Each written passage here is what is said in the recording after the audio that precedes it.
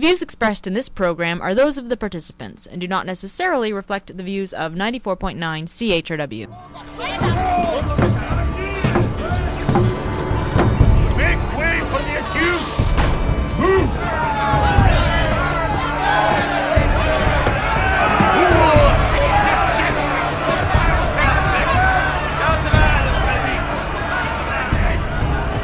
Stating in evidence that the accused, one Galis Duncan and one Claire Fraser, both standing before the church's court for the crime of witchcraft, did inflict pain, suffering and death upon the citizens of Cranesmuir by their practice of the unholy arts. Make way, please. I demand to be led into the proceedings.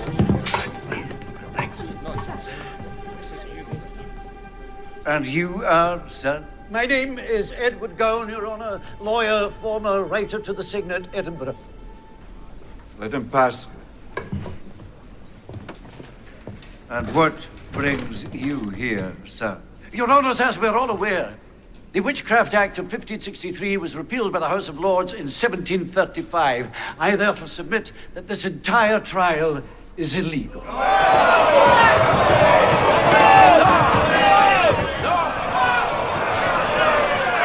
This is an ad hoc proceeding under the administration of the church. Oh, well, I see that we have dispensed with British law, which pleases me greatly, but I am certain that you will not wish to dispense with our proud Scottish legal tradition. We are still in Scotland, are we not?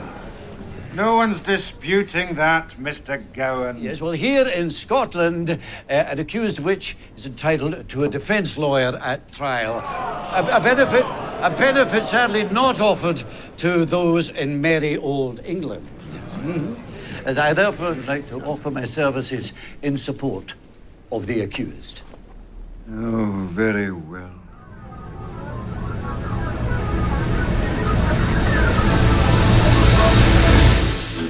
Good morning, London. It's Thursday, April 30th, 2015.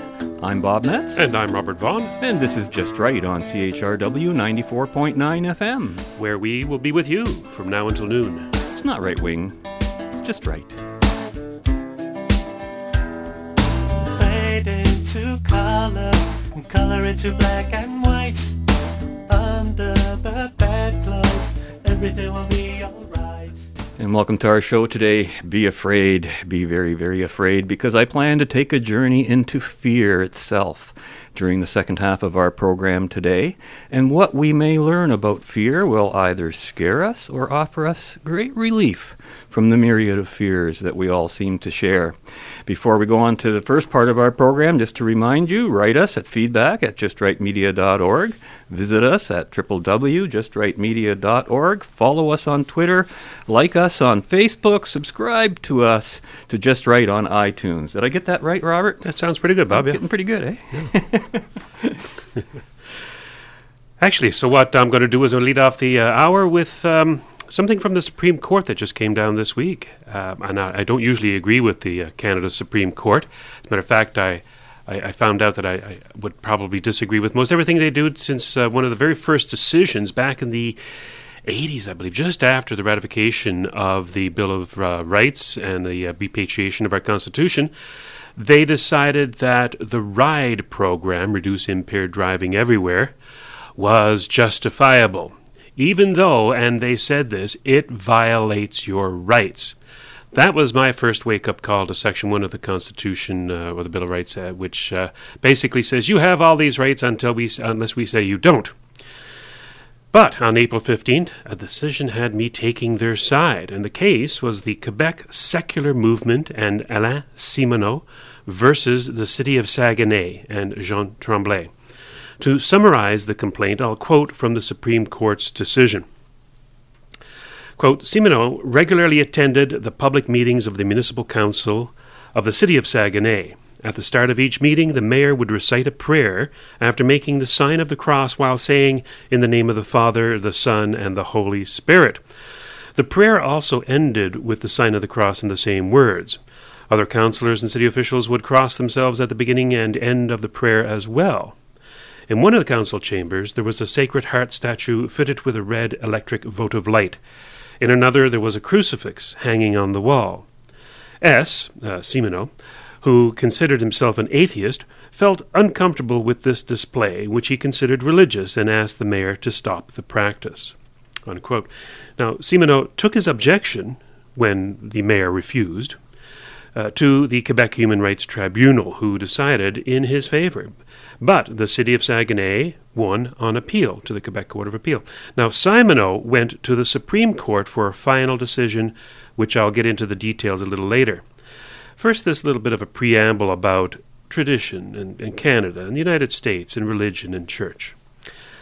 We live in a society where 3/4 of the population profess some form of religious affiliation, and almost a full quarter claim no religion or religious affiliation at all. In fact, the rise of atheism and the non-religious in Canada has been quite rapid over the past 20 years when, according to the 1991 census, they made up only 12.6% of the population, while in the 2011 census, the last one, that number almost doubled to 23.9%. But as a matter of principle, when it comes to a government overtly favoring one particular religion over all others, or favoring a supernatural belief over non-belief, members should not be a consideration. In other words, this is not a numbers game. It's a matter of principle. Now, historically, Canada, while comprised primarily of Christians at the time of its founding, no doubt about that, is a secular nation in all matters of governance. This is as it should be, of course. While our sovereign is the Queen, who, while in England is the defender of the faith, in Canada she has no such title. The Church of England is not the official church in Canada. Canada has no official religion, and its governments have historically and traditionally been neutral in matters of spirituality. There are still remnants of Christian, primarily Catholic, belief in our history, such as the naming of cities after saints, or reference to God in the preamble to our Bill of Rights. And since 1877, a prayer has been said prior to the every sitting in the House and Commons in Ottawa, just before the doors are opened to admit the public. That's important, by the way. It's a prayer with the doors closed to the public. It's only for the members. Now, in the provinces, Catholics have been given preference in matters of education, with many provinces, including this one, Ontario, allowing Catholics their own publicly funded education system, whether we agree with it or not. Other than these and other minor nods to the primarily Christian heritage of Canada's peoples, this country's governments have traditionally been neutral in matters of faith or lack thereof. In respect to the separation of church and state, our history is not unlike our neighbor to the south, who have seized on that concept more explicitly and overtly. While that particular phrase of the separation of church and state does not appear in the U.S. Constitution, it has its roots in Thomas Jefferson as far back as 1802. And before that, the secular identity of the United States was clearly set out in 1797 when the United States Senate ratified a treaty with Tripoli that stated, quote, "As the government of the United States of America is not in any sense founded on the Christian religion," unquote. Several of the Founding Fathers have clearly stated their belief in the neutrality of government in all things religious. Now, the Founding Fathers, of course, of the United States, who I said before have taken this rather fervently in the hand and dealt with it very explicitly. This is from John Adams in a defense of the Constitution of the Government of the United States of America in 1787-1788. Quote, "Although the detail of the formation of the American governments is at present little known or regarded either in Europe or America, it may hereafter become an object of curiosity. It will never be pretended that any persons employed in that service had interviews with the gods or were in any degree under the influence of heaven, more than those at work upon ships or houses, or laboring in the merchandise or agriculture. It will forever be acknowledged that these governments were contrived merely by the use of reason and the senses."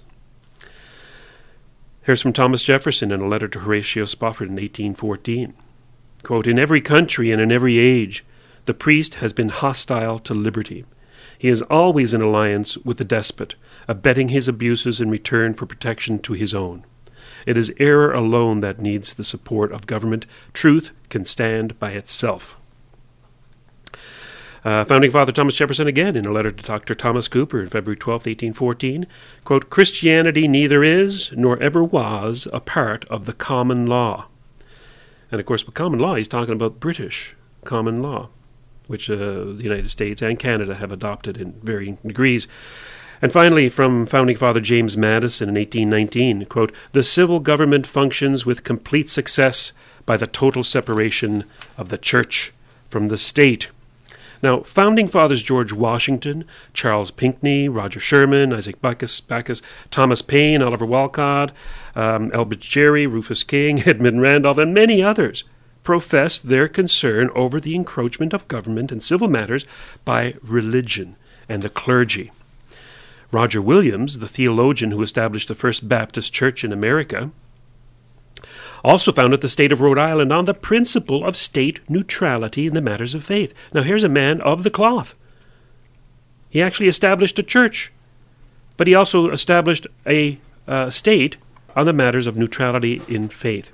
Such neutrality was confirmed, by the way, by King Charles II of England. So there's our history as well. You know, it's interesting because, as you know, I've done a lot of interviews and been a guest on a show where there were many people of different faiths speaking. And my experience has been, almost without exception, that no matter what the faith, at least of the people I was exposed to, they all believed in a secular government. Yes. No matter how strong their faiths were. Well, you know, it's interesting. And so it's not an atheist versus a believer thing at all. In No. fact, it's more of a believer versus a believer thing. Most of the religious people I know, especially on the conservative side of the coin, as a matter of fact, all of the religious people I know are more or less on the conservative side of the coin, want separation of church and state. They don't, because they see themselves as being protected by that, because there's so many different factions of different religions, so many different sects that are warring with each other, and if ever one of them gained control... But you know what's interesting? The fathers of Confederation and of the United States and whoever supported this secular government, they did so at a time when their religion was the majority.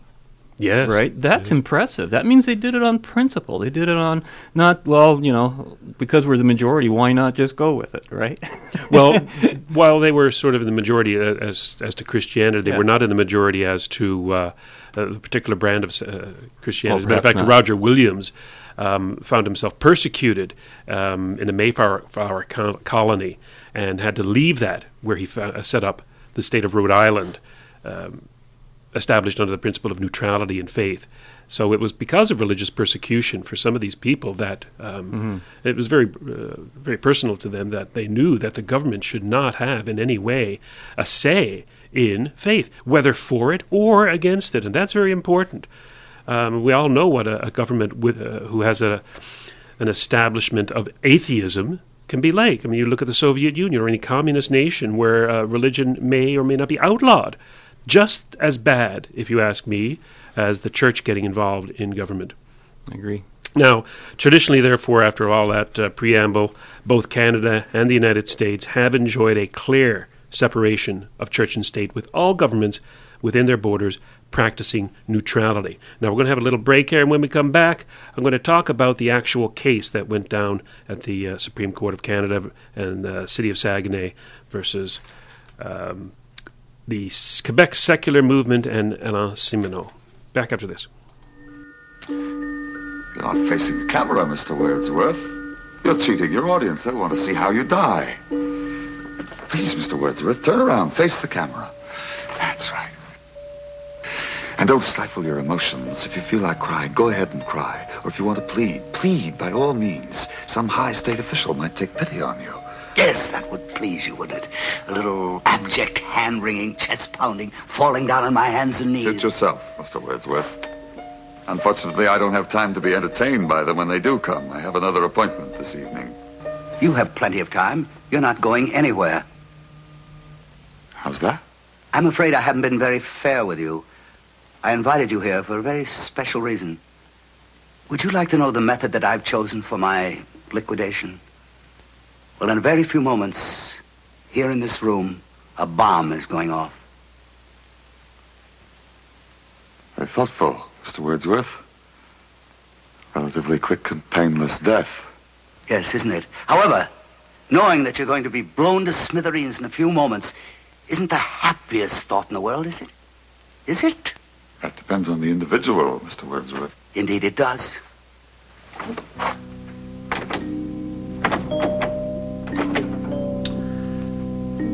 What kind of idiocy is this, Mr. Wordsworth? You've locked the door.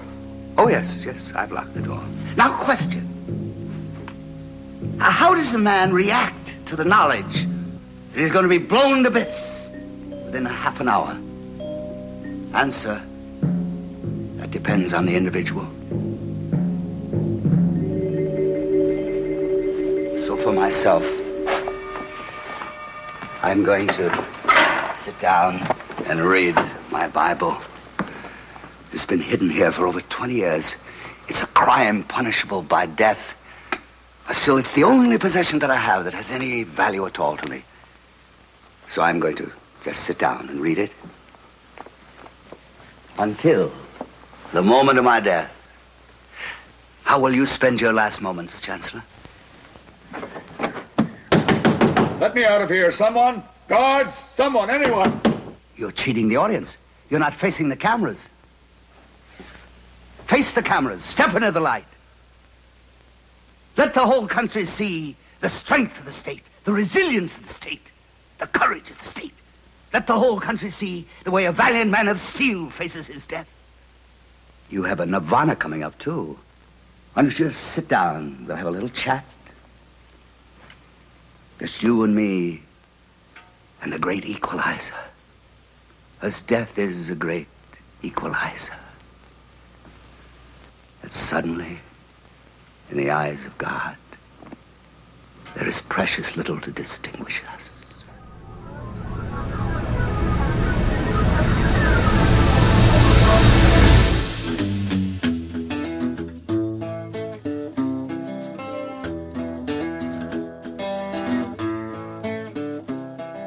Anyone who follows you on Twitter, and you have a huge following, they'll know that you are a pathological atheist, and therefore the thought of death is very final for you. And for me, as a good Irish Catholic boy, it's the start of something new and glorious. For you, that's it.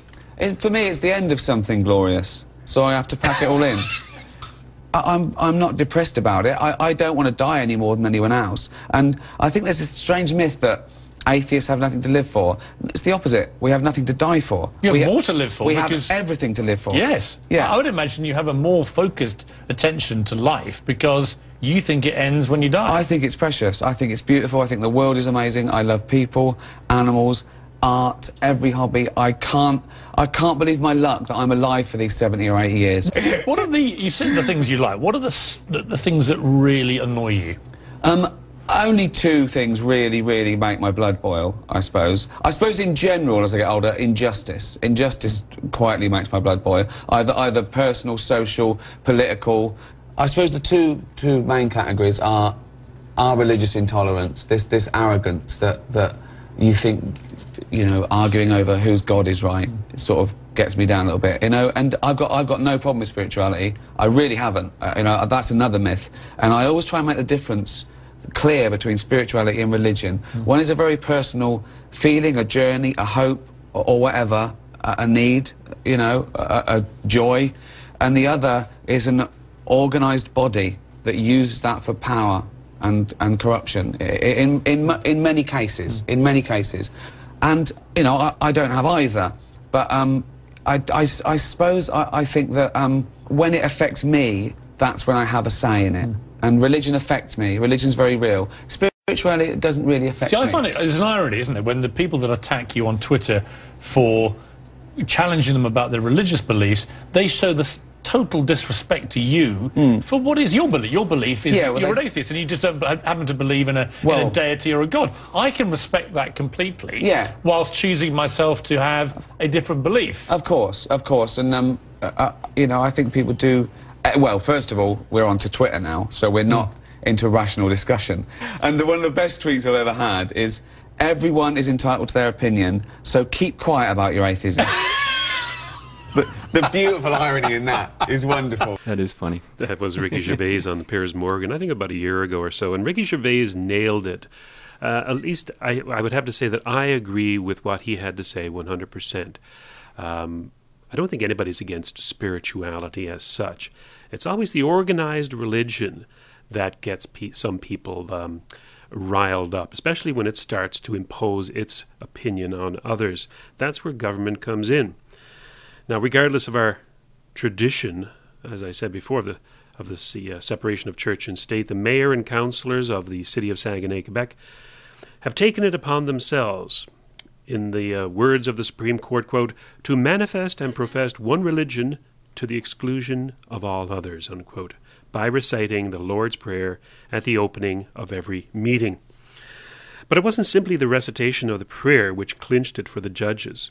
As Justice Gascon, who wrote the opinion, said, quote, I concede that the state's duty of neutrality does not require it to abstain from celebrating and preserving its religious heritage, but that can't justify the state engaging in a discriminatory practice for religious purposes, which is what happened in the case of the city's prayer.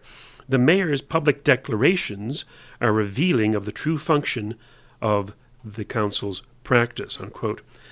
Now, earlier on in the tribunal case, it was revealed by the mayor, Jean Tremblay, that, quote, I'm in this battle because I worship Christ.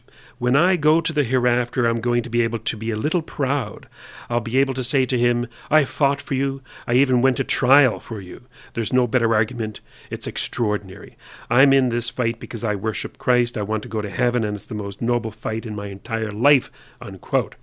So, a little blatantly out there that this is not simply a prayer for the sake of tradition or heritage. This was a battle for him. It sure was. Yeah, I didn't realize it was that an extreme situation. That's probably what brought it up. I think he's pathologically Christian. Okay. I had to say that because Yeah, Piers sure. Morgan's pathologically atheist. Sure. Just sort of riled me. Now, the court went on to say, quote, the state's duty of religious neutrality results from an evolving interpretation of freedom of conscience and religion. The evolution of Canadian society has given rise to a concept of this neutrality according to which the state must not interfere in religion and beliefs. The state must instead remain neutral in this regard, which means that it must neither favor nor hinder any particular belief, and the same holds true for non-belief. The pursuit of the idea of a free and democratic society requires the state to encourage everyone to participate freely in public life, regardless of their beliefs. A neutral public space, free from coercion, pressure, and judgment on the part of public authorities in matters of spirituality, is intended to protect every person's freedom and dignity. And it helps preserve and promote the multicultural nature of Canadian society. I think just an interjection. I think I may disagree with that particular observation about the multicultural nature of Canadian society, but Depends how you interpret that word, of true course. enough. The state's duty to protect every person, to go on the quote, every person's freedom of consciousness and religion means that it may not use its powers in such a way as to promote the participation of certain believers or non-believers in public life to the detriment of others. If the state adheres to a form of religious expression under the guise of cultural or historical reality or heritage, it breaches its duty of neutrality. He went on to say, the recitation of the prayer at the council's meeting was above all else a use by the council of public powers to manifest and profess one religion to the exclusion of all others. The prayer recited by the municipal council in breach of the state's duty of neutrality resulted in a distinction, exclusion, and preference based on religion, that is, based on Simoneau's sincere atheism, which, in combination with the circumstances in which the prayer was recited, turned the meetings into a preferential space for people with theistic beliefs. The latter could not participate in municipal democracy in an environment favorable to the expression of their beliefs. Although non-believers could also participate, the price for doing so was isolation, exclusion, and stigmatization. barring the municipal council from reciting the prayer would not amount to giving atheism and agnosticism prevalence over religious beliefs. There's no distinction between unbelief and true neutrality. True neutrality presupposes abstention, but it does not amount to a stand favoring one view over another. Now, I found this last comment, Bob, to be most important. It clarifies that by abstaining from prayer, one does not profess an atheistic belief. It's a neutral position, a position founded in principles and traditions hundreds of years old, as I've mentioned. Now, the Court of Appeal found that, quote, the prayer at issue expressed universal values and could not be identified with any particular religion, unquote. Now, this is the Court of Appeal. And remember, that appeal was thrown out. The Court of Appeal thought that the Lord's Prayer was just so universal. Well, it's just not Catholic. It could be identified with no one particular religion. Mm-hmm. You know, this is the same devious position held by those religionists, theists, and deists who, in attempts to solidify their position in society, maintain that as long as they keep their prayers vague enough, nobody should be offended except the atheists. And, of course, they don't matter. Or, as in the Ontario Provincial Parliament, they hold a number of different prayers, feigning neutrality, I guess, from and differing prayers and even conflicting religions. It's actually quite comical that they would have all these different conflicting religions and prayers out there saying, we're the one religion, God's will be done, and Allah is the only God and Muhammad is his prophet. You know, I mean, in direct conflict with all the other prayers that go on at the Ontario Provincial Parliament. So they do this, of course, pretending that they're being neutral. But the atheist, it can't be neutral to the atheist. There's no true neutrality unless you abstain from all prayer. Well, an atheist is a non-entity in that sense. It's a non-existent. You know, sadly, the Ontario Court of Appeal, in a decision handed down 2 years ago, that the provincial legislature's standing orders that, quote, speakers shall recite Christian prayers, unquote, cannot be challenged under the Charter, under a doctrine of sovereign governments, not being subject themselves to the law. This applies to the federal legislature, too, which, as I mentioned before, also recites a Christian prayer daily. Now, I got that from the Globe and Mail in 2013, September 13th. Municipal governments, not being sovereign, of course, are held accountable to the Charter of Rights and Freedoms and therefore must no longer open their meetings with prayers. Consider, if you will, how a member of the public might feel attending a meeting of the London City Council. Just before the meeting begins, the mayor and councillors gather and give each other a secret handshake, then recite a prayer to the most holy and glorious Lord God and great architect. Your confusion and isolation would only be exacerbated when, at the close of the meeting, the mayor and councillors, these sons of light, ended the session with a prayer to the Supreme Grand Master, ruler of heaven and earth. Now, some Masonic lodges do just that, or so I'm told. Their private and secret organizations come complete with their own symbols and prayers, symbols which mean nothing to non-Masons, and prayers which are just as unfathomable to the uninitiated. You would, quite justifiably, get the impression that the mayor and councillors of London do not have your best interests at heart in their deliberations. Such a practice should stop immediately, you might say. Well, although no, I'm not comparing the Catholic Church to any Masonic lodge, although the similarities are there. The Supreme Court of Canada agrees that such blatant preference should stop, and I'm in agreement. Here's another slogan. Here's another slogan you run into all the time. God bless America. Once again, respectfully, I say to myself, what does that mean? God bless America? Is that a request? Is that a demand? Is that a suggestion? Politicians say it at the end of every speech, as if it were some sort of verbal tic that they can't get rid of. God bless you and God bless America. God bless you and God bless America. I guess they figure if they leave it out, someone's going to think they're bad Americans. Let me tell you a little secret about God, folks. God doesn't care. He never cared about this country. He never has. He never will. He doesn't care about this country any more than he cares about Mongolia, Transylvania, Pittsburgh, the Suez Canal, or the North Pole. He simply doesn't care, okay? He doesn't care. Listen, Hey, there are 200 countries in the world now. Do these people honestly think that God is sitting around picking out his favorites? Why would he do that? Why would God have a favorite country? And why would it be America out of all the countries? Because we have the most money? Because he likes our national anthem? Maybe it's because he heard we have 18 delicious flavors of classic rice-a-roni. It's delusional thinking. It's delusional thinking, and Americans are not alone with these sort of delusions. Military cemeteries around the world are packed with brainwashed, dead soldiers who were convinced God was on their side. America prays for God to destroy our enemies. Our enemies pray for God to destroy us. Somebody's going to be disappointed. Could it be everyone? Now.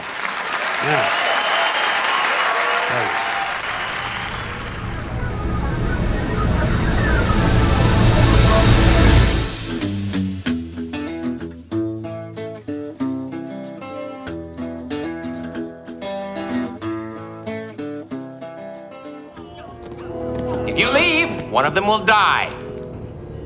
One of them will die. Try it and see. If you leave, he dies. He can do it. He's already killed 2 of our colleagues. How is that possible? I cut off their heads. But none of this is real. Of course it's real. As real as a nightmare.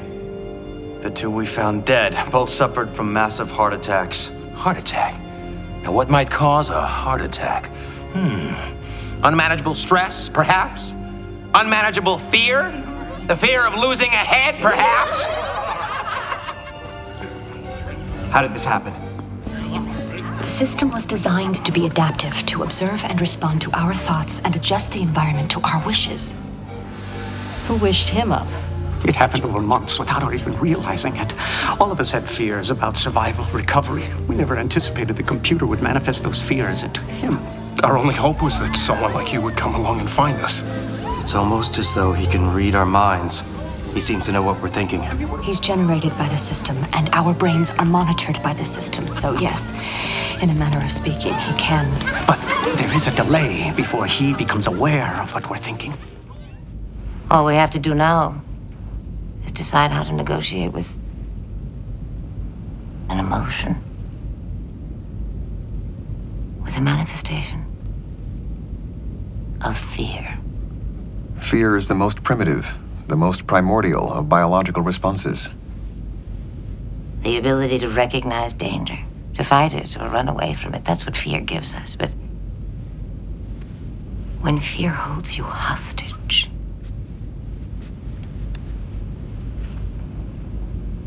how do you make it let go?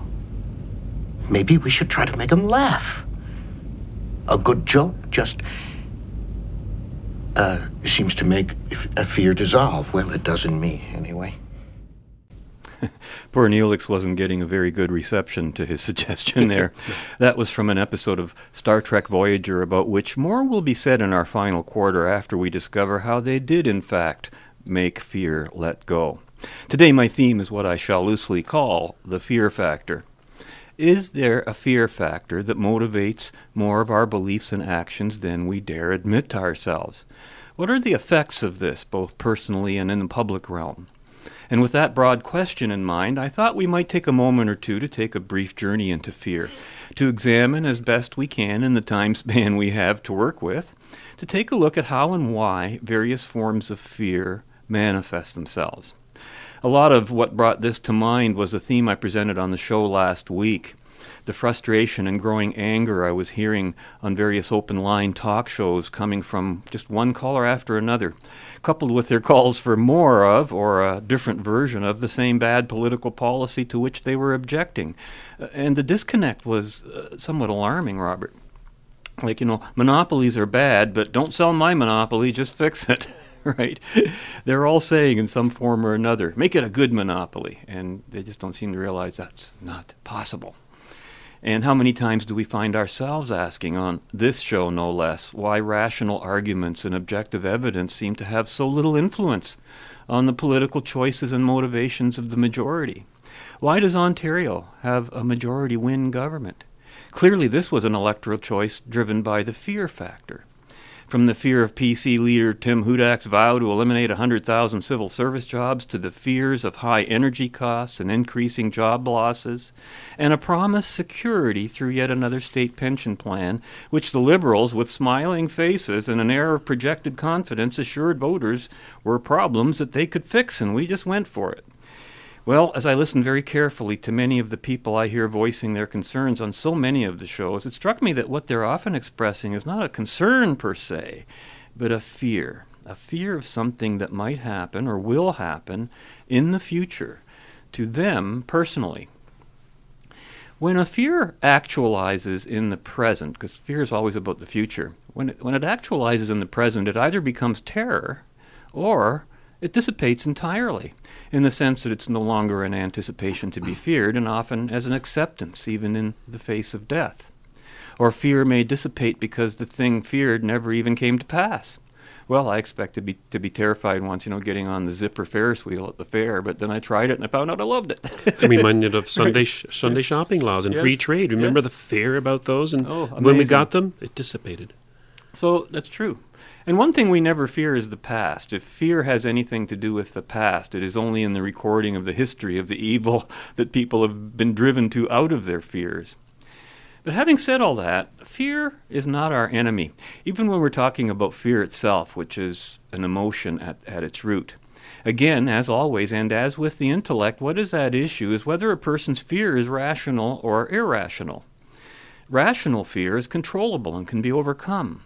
Irrational fear, and I'm not talking about crazy people or people who have mental issues, because that's a separate issue, is uncontrollable because, well, by definition and circumstance, such a person has made a conscious choice to think or act in a demonstrably harmful way, whether to himself or to others.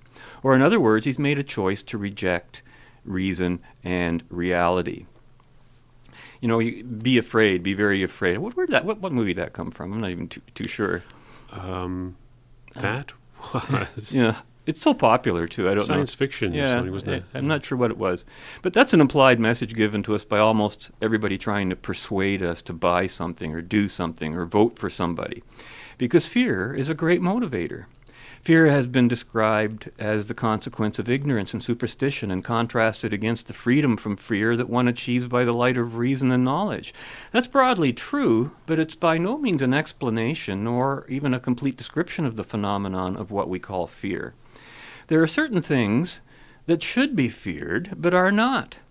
Particularly destructive and evil political ideologies that have inescapable long-term to be feared consequences.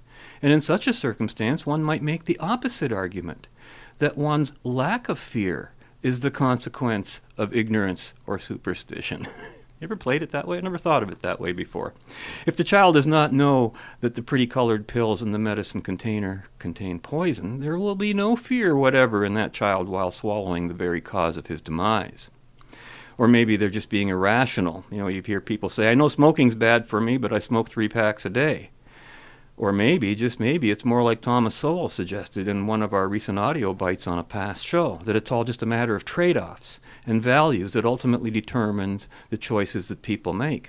Now, I'm not here to analyze any of these particular choices, but I am curious about why people make the bad choices they do, especially when a lack of knowledge or ignorance is not a factor.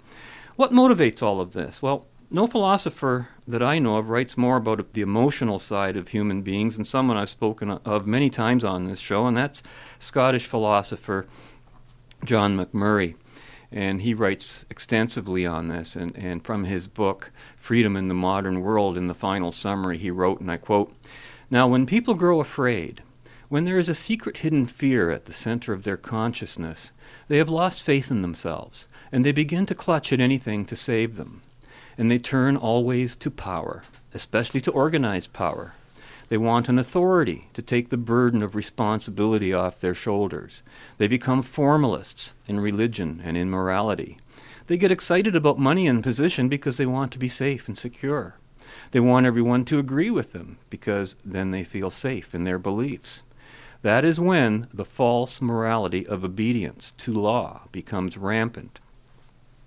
And he continues, what we feel and how we feel is far more important than what we think and how we think. And now he's talking about the hierarchy of motivation here, not literally. Feeling is the stuff of which our consciousness is made, the atmosphere of which all our thinking and all our conduct is bathed. All of the motives which govern and drive our lives are emotional. Love and hate, anger and fear, curiosity and joy are the springs of all that is most noble and most detestable in the history of men and nations. Scientific thought may give us power over the forces of nature, but it is feeling that determines whether we shall use that power for the increase of human happiness or for forging weapons of destruction to tear human happiness to pieces. Thought may construct the machinery of civilization, but it is feeling that drives the machine. And the more powerful the machine is, the more dangerous it is if the feelings which drive it are at fault. And that's why feeling is more important than thought. End quote.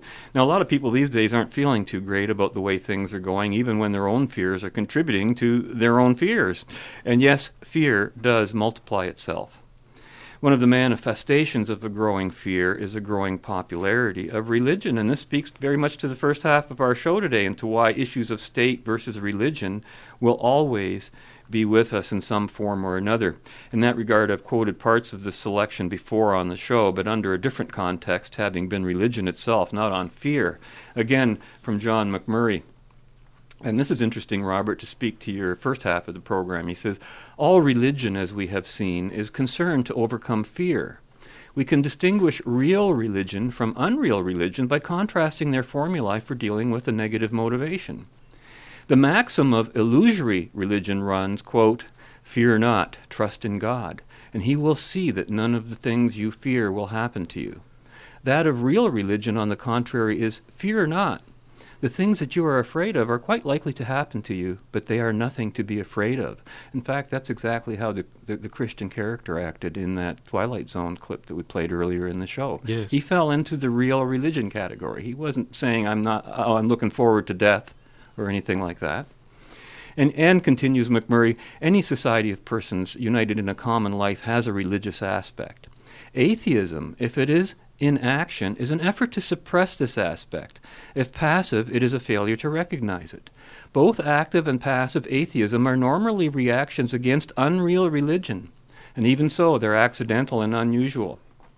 End quote. Which explains why I found myself concluding on a previous show that without believers there would be no atheists. It's the counterpoint. Or as I put it, if there were 0 people on the face of the planet who believed in a deity, there still would also be 0 atheists, because there would be no countervailing point to argue. Be sure to keep McMurray's contrast in mind, because I'll come back to it again a little later in the show. And then here's a fascinating thing. He says, why people believe in an afterlife. And this is John McMurray talking again. Quote, the prevalence of the belief in immortality throughout history and among people of the most diverse types is in itself no argument for the truth of the belief. For many of our beliefs are the product either of the limitations of our knowledge or of our hopes and fears. The former kind, if they are false, are gradually dissipated by the progress of knowledge. But much deeper than the hope of a possible extension of life beyond the grave lies the universal fear of the actuality of death. The gift of reason brings with it, inescapably, the knowledge of death. And so this knowledge has to be reckoned with if it is not to paralyze activity and generate an overwhelming despair. One means of escaping from fear and its paralyzing effects is to succeed in ignoring or denying its object. And there can be no doubt that to a considerable extent the belief in immortality arises in this way, that it performs the function of a psychological defense mechanism by denying in idea the fact of death, and so enabling men to ignore it in their actual life. I actually said something very similar to that on an earlier show, and I had never read this before by McMurray. Apparently we're on the same page. I realize this doesn't offer maybe the comfort and the freedom from fear that a lot of people think they're looking for, because no amount of psychoanalyzing, philosophic discussion, or scientific advances will ever eliminate all fear and anxiety in our lives. We have to learn to live with fear. It is the great motivator. Rather than resist fear in a vain attempt to overcome it, we should be using this great motivator to help guide us into rational thinking, feelings, and actions. When it comes to things or events that we could fear, the list would be almost infinite. I wish I had more time to examine even a fraction of them. I mean, a fear of heights, a fear of flying, fear of being in closed places, fear of aging, fear of loss, fear of loneliness, illness, death, fear of inequality, fear of public speaking, for example, a fear of the public, a fear of poverty, and so on and on and on. But when we return from this following journey into fear, I will try to focus on one or two prevalent fears that can get us into so much political and collective trouble. Are you afraid of growing old, Harry? Is that what you fear? Being cared for by nurses? Time for your medicine. You don't like being helpless, do you, Harry? You like to take care of yourself. Yes, I know how you hate to feel like the baby on the crew.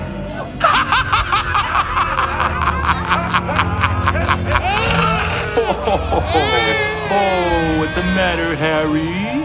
Oh, does my costume frighten you, huh? Oh, look at little Harry fly. Woo! Woo, there he goes. Woo! Whee! All right, that's enough.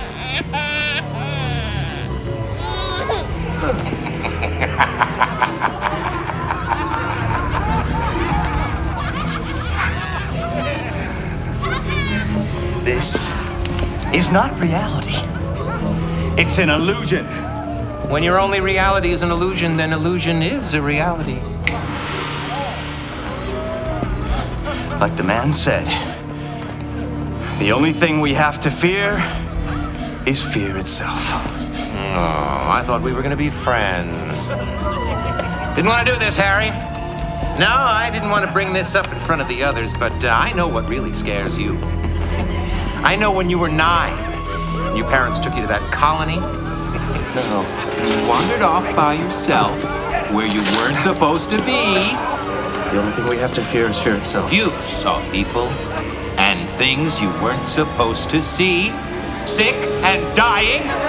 Keep repeating, the only thing we have to fear is fear itself. The only thing we have to fear is fear itself. And how about, there's no place like home. There's no place like home. Try clicking your heels together 3 times. Oh, but your legs are restrained, aren't they? Just like that little girl you saw on the operating table. The doctor called for a scalpel.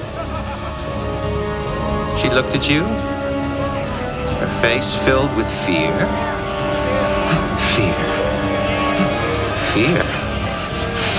Fear. Do you remember?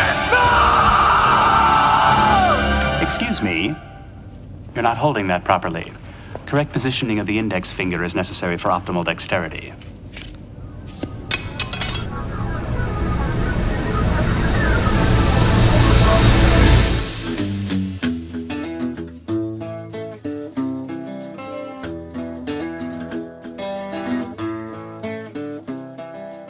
The captain has sent me with an ultimatum.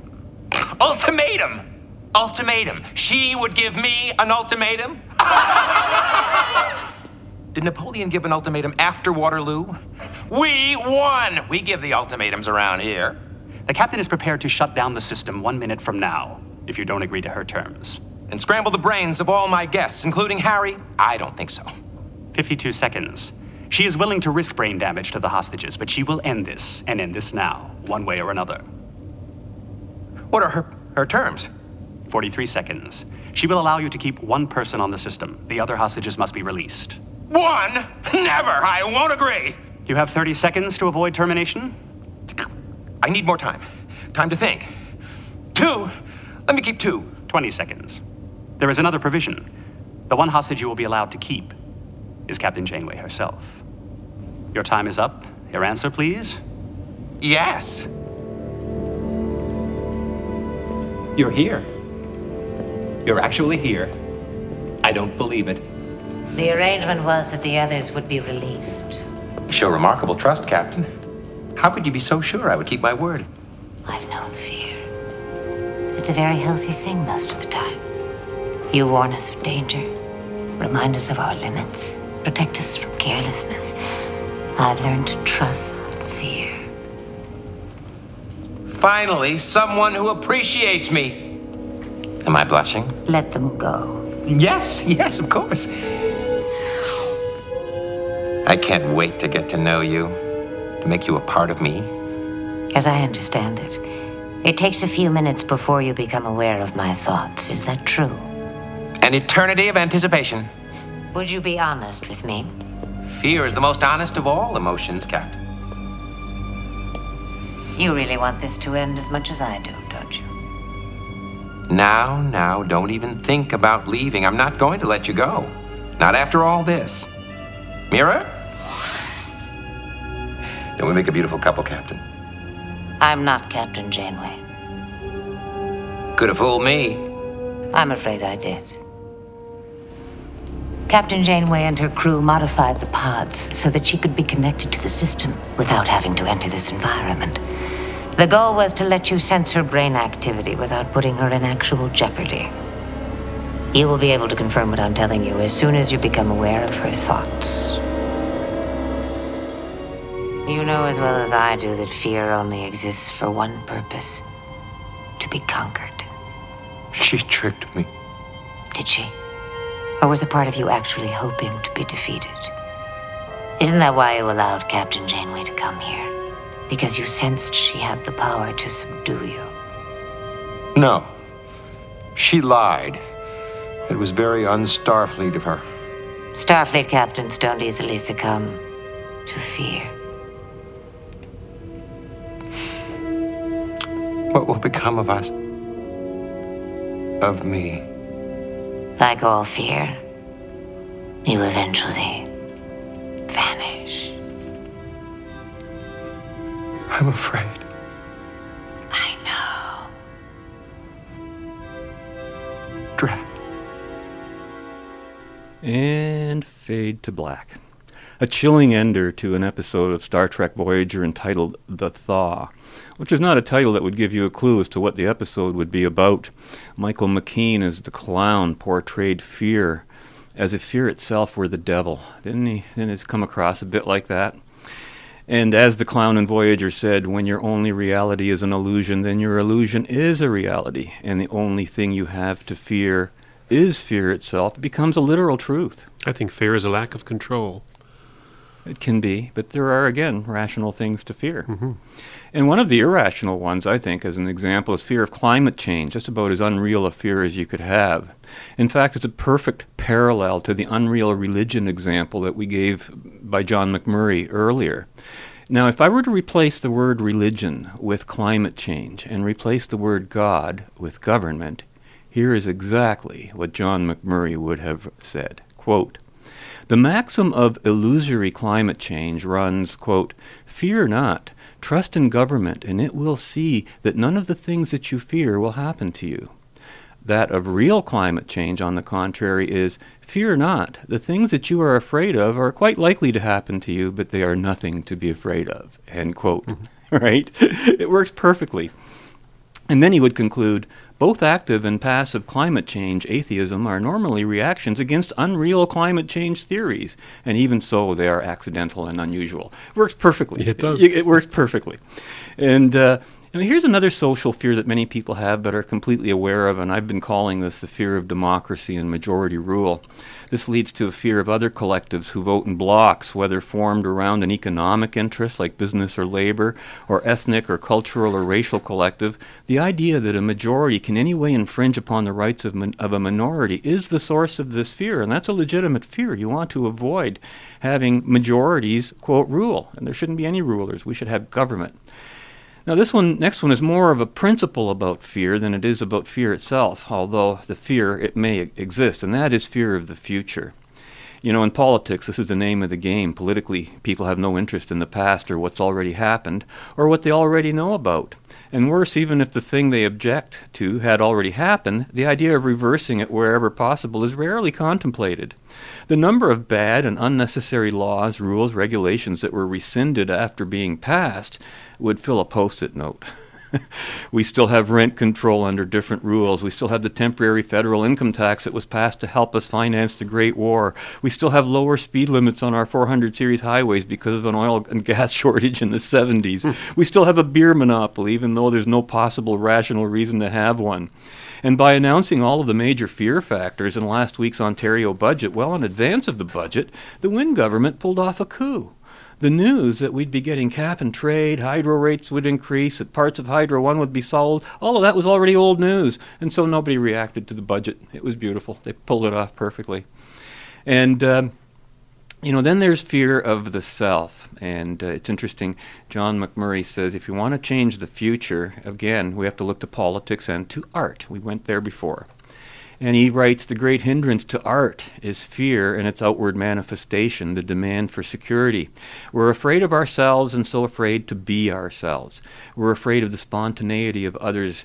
Therefore, we build up individually and socially a great network of defenses against the desperate spontaneity and creativity of the personal.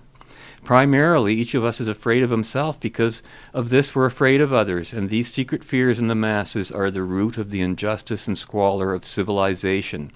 It's a great point, because the fear of self most often manifests itself as an expressed or legislated disdain for greed, selfishness, profit, private production, and a whole host of other symptoms, including envy, and eventually fear of the other. We demand altruism, which becomes nothing more than the greed and selfishness of some being forcibly supported by others, so we always end up back in the same place. And of course, the biggie is, I think, the fear of living. This is the bottom line fear on a personal living. And there's a great irony in this when one considers that the fear of death appears to be a greater fear. And the irony only occurred to me as I was preparing the show. Fear of living includes fear of success, responsibility, of doing or learning the basic life skills necessary to survive both in nature and in society. But the fear of death is not about being dead per se, because you cannot be dead as an existent. The dead have no ability to sense anything, and therefore, they can't act. They have no necessity to act. Most people seem to understand this. Still, they do speak of a fear of dying, as we so eloquently heard Bill Shatner express on this show a few weeks ago, following the death of Leonard Nimoy. Shatner did not fear death per se. He spoke very much like Ricky Gervais, as we heard just a few minutes ago. For Shatner, his fear was, quote, losing all of this, referring to all the things that life had to offer. But here's the irony. Many people who are actually afraid of death are so because they believe in an afterlife, which is a non-death in their view of the concept, and are concerned with their future. An eternal future, no less, whose fate will depend upon the judgment of a deity. So again, fear is about the future. A life that is eternal. Such people do not fear death. They fear life, even an imaginary one, an afterlife. Even the term afterlife is fairly explicit. It's afterlife, and it's precisely because of this, in our context and theme of fear, that for the person who uses the term afterlife, life has been placed in the past as a determined history that cannot change, that there's no fear in the afterlife because there is no before life or during life or future life to have to contend with. Afterlife is the period we usually refer to as death. Taken literally, it would read death life, or if you would prefer to reverse the terms, the living dead. What a great name for a band or a good horror show. Or a movie. Yeah, which would all be about fear and a lot of really bad cryptic stuff. Any way you look at it, the concept of an afterlife is completely egocentric and comes with it a desire to eat one's cake and have it too. And that's pretty much it. And here's my concluding line from John McMurray, the bottom, conditions of freedom. He says, here's a paradox of freedom. We can either choose between freedom and security. If we demand security, that's a reflection of our fear, while freedom is an expression of our reality. If we aim at security, we aim at the impossible and succeed only in multiplying the occasions of fear and magnifying our need for more security. There is no security for us except in choosing freedom. For our security is our fear, and to choose freedom is to triumph over fear. And of course, as he concludes, he says, the enemy of liberty, the great inhibitor of free action, is fear. Because of our intimate dependence upon our fellows, we fear one another most of all. And the one type of mechanism of self-defense which we develop to serve our fear is a struggle for power. And this is the origin of all tyranny, for it springs from fear and depends on its success on the inculcation of fear. Fear increases insecurity and the need for power in a vicious circle that can only end with destruction, end quote. And this, I fear, is the unfortunate path that the once much freer Western world has embarked upon. And if that doesn't motivate you to act, then consider yourself fearless in the face of your own growing loss of freedoms. My advice? Learn to be afraid, to be very afraid. Arm yourself with knowledge and with reason, and then act. And you can do that by tuning in again next week to our radio show where we'll continue our journey in the right direction. Until then, be right, stay right, do right, act right. Be right back here. We'll see ya. Fade into color and color into black and white.